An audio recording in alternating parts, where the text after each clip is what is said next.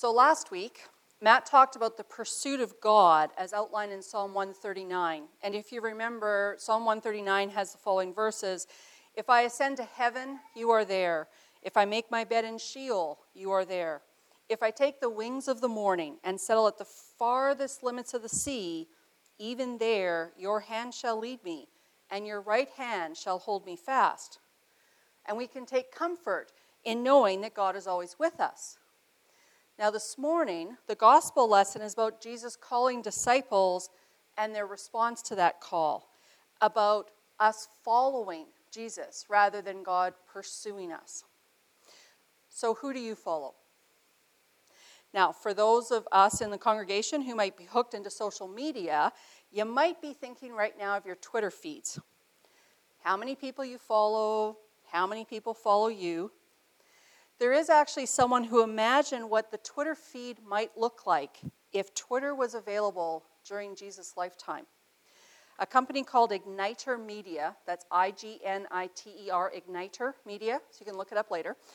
They created a video that imagines what the Twitter feeds would say about Jesus. It's simply called Follow, and it's an interesting look at the familiar story. I invite you to look it up at some point and watch it. It's approximately 5 minutes, although when I did search, YouTube has 2 different versions on there, a 5-minute and a 7-minute, and both of them are credited to Igniter Media. But it starts with Jesus' birth and a few followers.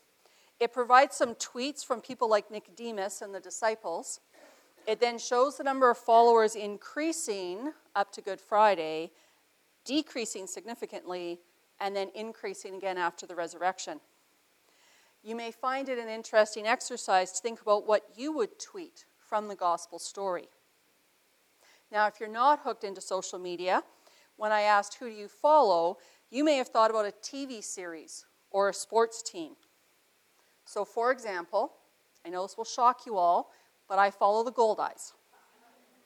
I happen to know that Ace Walker will have his jersey retired on June 23rd this year, and I know that the Goldeyes are at home on the August long weekend before heading out on a 2-week road trip to Ontario and Quebec. I know a few people in the congregation follow the Jets and likely know that they have 60 points in the 48 games before the All-Star break, or that Mathieu Perreault scored 4 goals in 1 game and almost scored the 5th that was needed for that lady in Brandon to win the $1 million. So who do you follow? Well, this morning's gospel tells the story about how the disciples began to follow Jesus. But before looking specifically at the text, I want to examine the Gospel of Mark as a whole in order to get some context. I'm not sure if you realize this, but Mark's Gospel does not have the Christmas story. He begins with the baptism of Jesus, which commentators often describe as the beginning of Jesus' ministry. So Mark begins his Gospel with the words, "the beginning of the good news of Jesus Christ, the Son of God." Now, commentators and historians generally consider the length of Jesus' ministry to be about 2 or 3 years, and the first 10 chapters of Mark are devoted to this 2 or 3 year period.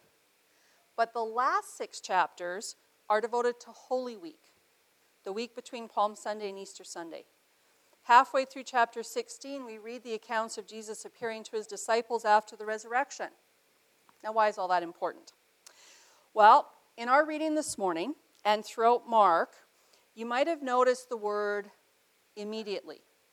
So last night, I read through the New King James Version, and I counted 35 times in the Gospel of Mark that he uses the word immediately. In the New King James Version, 4 occurrences of the word immediately are in the last 6 chapters, and there are 8 occurrences alone in chapter 1. So I think we can safely say that immediately is one of Mark's favorite words, or that the concept of immediately is a favorite storytelling feature of Mark. When reading the story and trying to apply it to our lives, I think it's good to consider this context and the style of writing that we find in the Gospel of Mark. And I think that Mark's storytelling pattern is similar to one we all use. When describing things that happened in the past, we see direct and immediate causation, while in reality, there may have been a time difference between the 2 events. Maybe it was just an hour, maybe a couple of days, maybe 2 weeks, maybe an even longer period of time between the first and the next event. When you take 10 chapters to tell a 3-year story versus 6 chapters to tell a 1-week story, that implies to me that perhaps we need to be a little patient with the immediately word. Another example of places that would use that are movies. So a few weeks ago, just before Christmas, some of us from Prairie went to see The Theory of Everything. It's the story of Stephen Hawking, and it's a biographical account. And there were several times through the movie when it seemed like one event immediately preceded another. And I'm sure it wasn't always that way. The 2-hour movie covers approximately 40 years of Stephen's life. And although we don't hear the word immediately throughout the movie like we read it in Mark's Gospel, you get the idea that events just unfold and there's no time in between for pause, for reflection, or even for agonizing over stressful issues. Yet I'm sure there were all of those things in his life. I'm sure each of you could come up with a storytelling example of this technique. So now we have some context and we can return to the gospel story. Prior to our reading that begins at Mark 14, Mark recounts the words and actions of John the Baptist in verses 1 through 8, the story of the baptism of Jesus in verses 9 through 11, and the story of the 40-day temptation of Jesus in the wilderness, verses 12 through 13. Then in verses 14 and 15 we read, "Now after John was arrested, Jesus came to Galilee, proclaiming the good news of God, and saying, 'The time is fulfilled, and the kingdom of God has come near. Repent and believe in the good news.'" So John the Baptist has been arrested. Jesus is proclaiming the good news. And note that John the Baptist and Jesus both use similar language. Over the last few weeks, we've had a number of readings that have included the word repent. And Matt has helped us to see that the word actually means to turn around. Even though we often have the connotation of sorrow or regret when we hear the word repent, it really just means to turn around and head in a new direction. It's interesting that Jesus is using similar words to John the Baptist.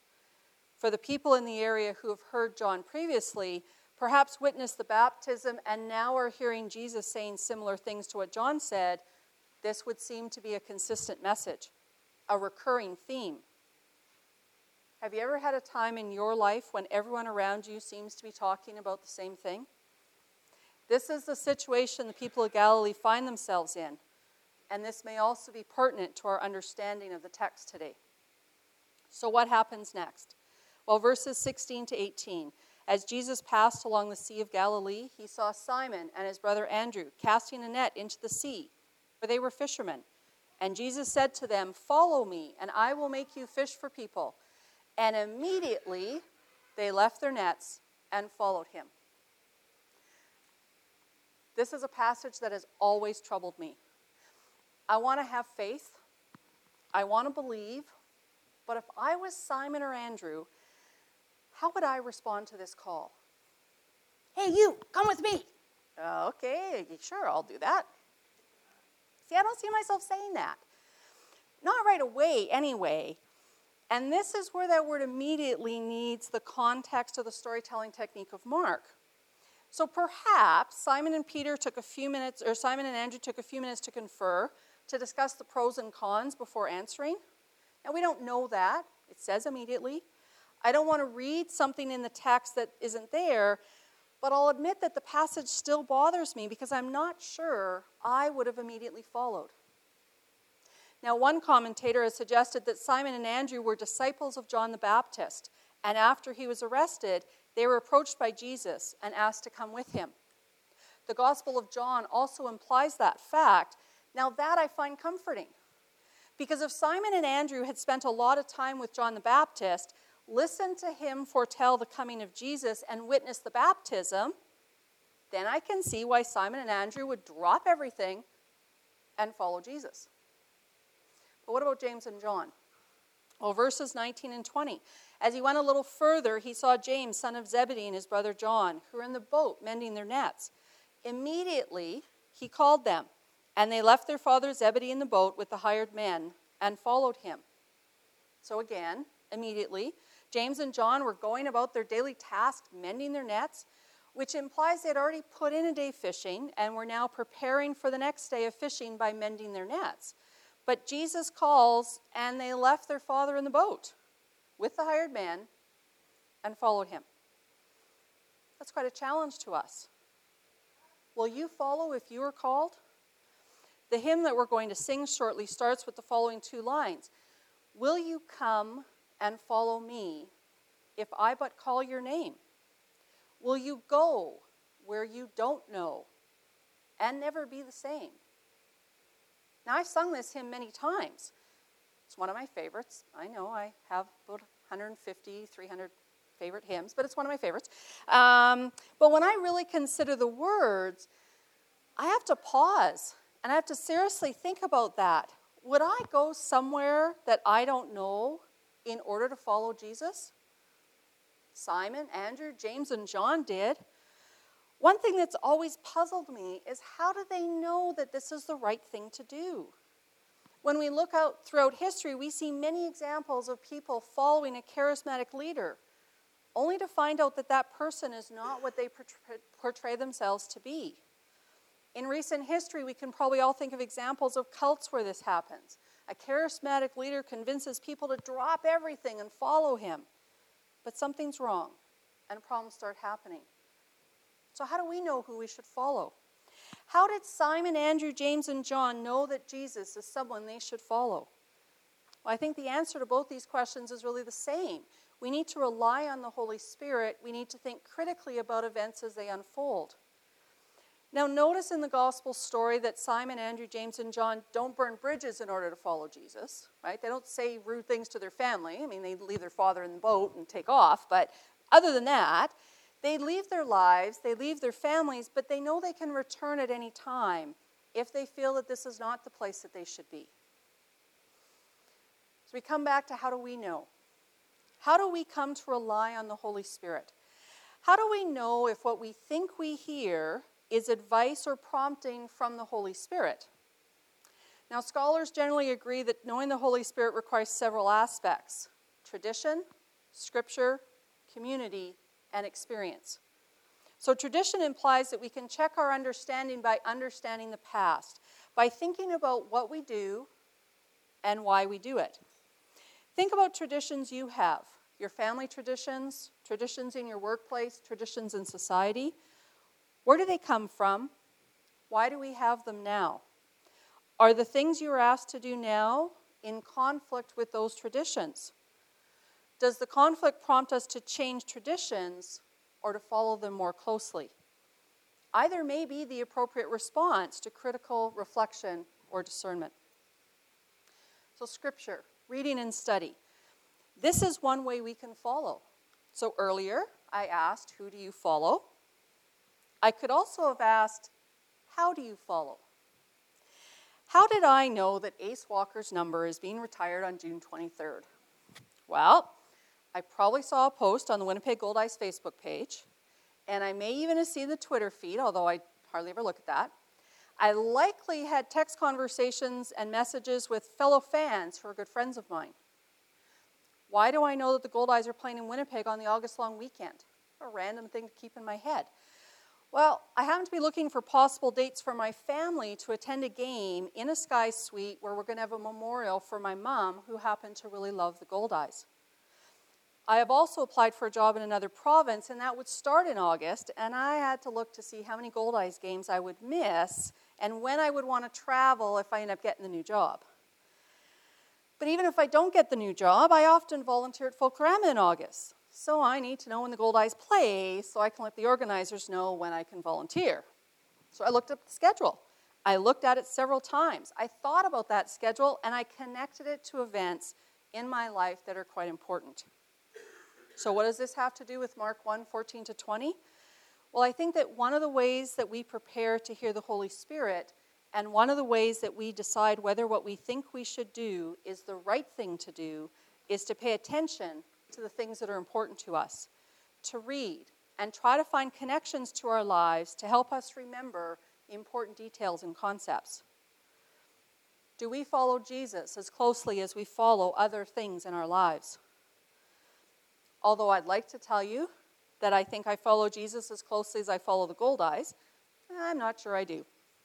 For example, when preparing for the service, I reread the Gospel of Mark, to count those 35 times, and I found something that I didn't know or that I didn't remember hearing ever before.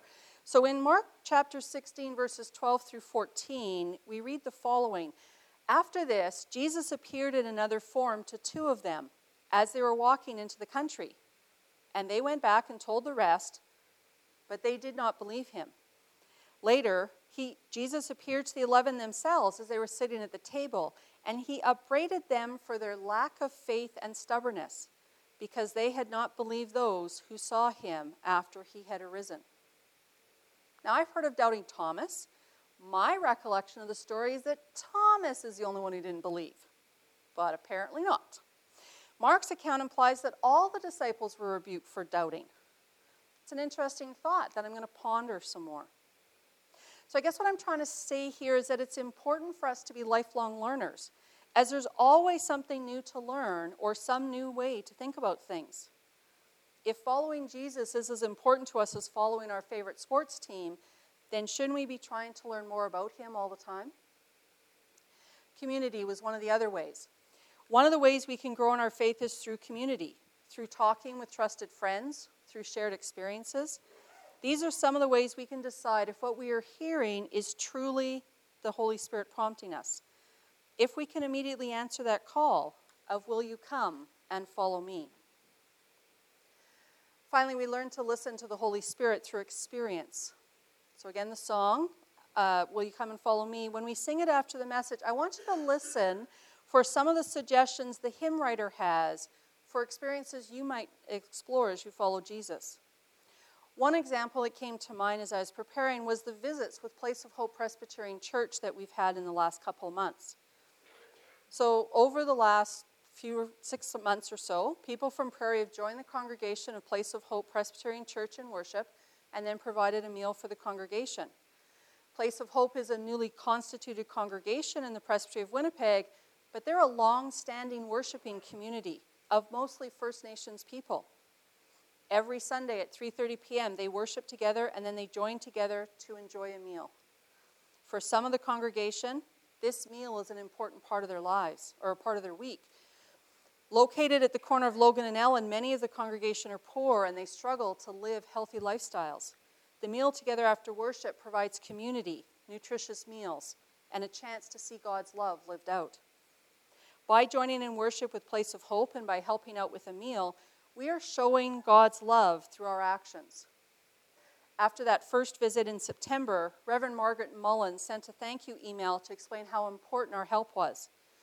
By preparing the meal, setting up for the meal, serving the meal, and cleaning up afterwards, we allowed Reverend Margaret the time to interact with her congregation.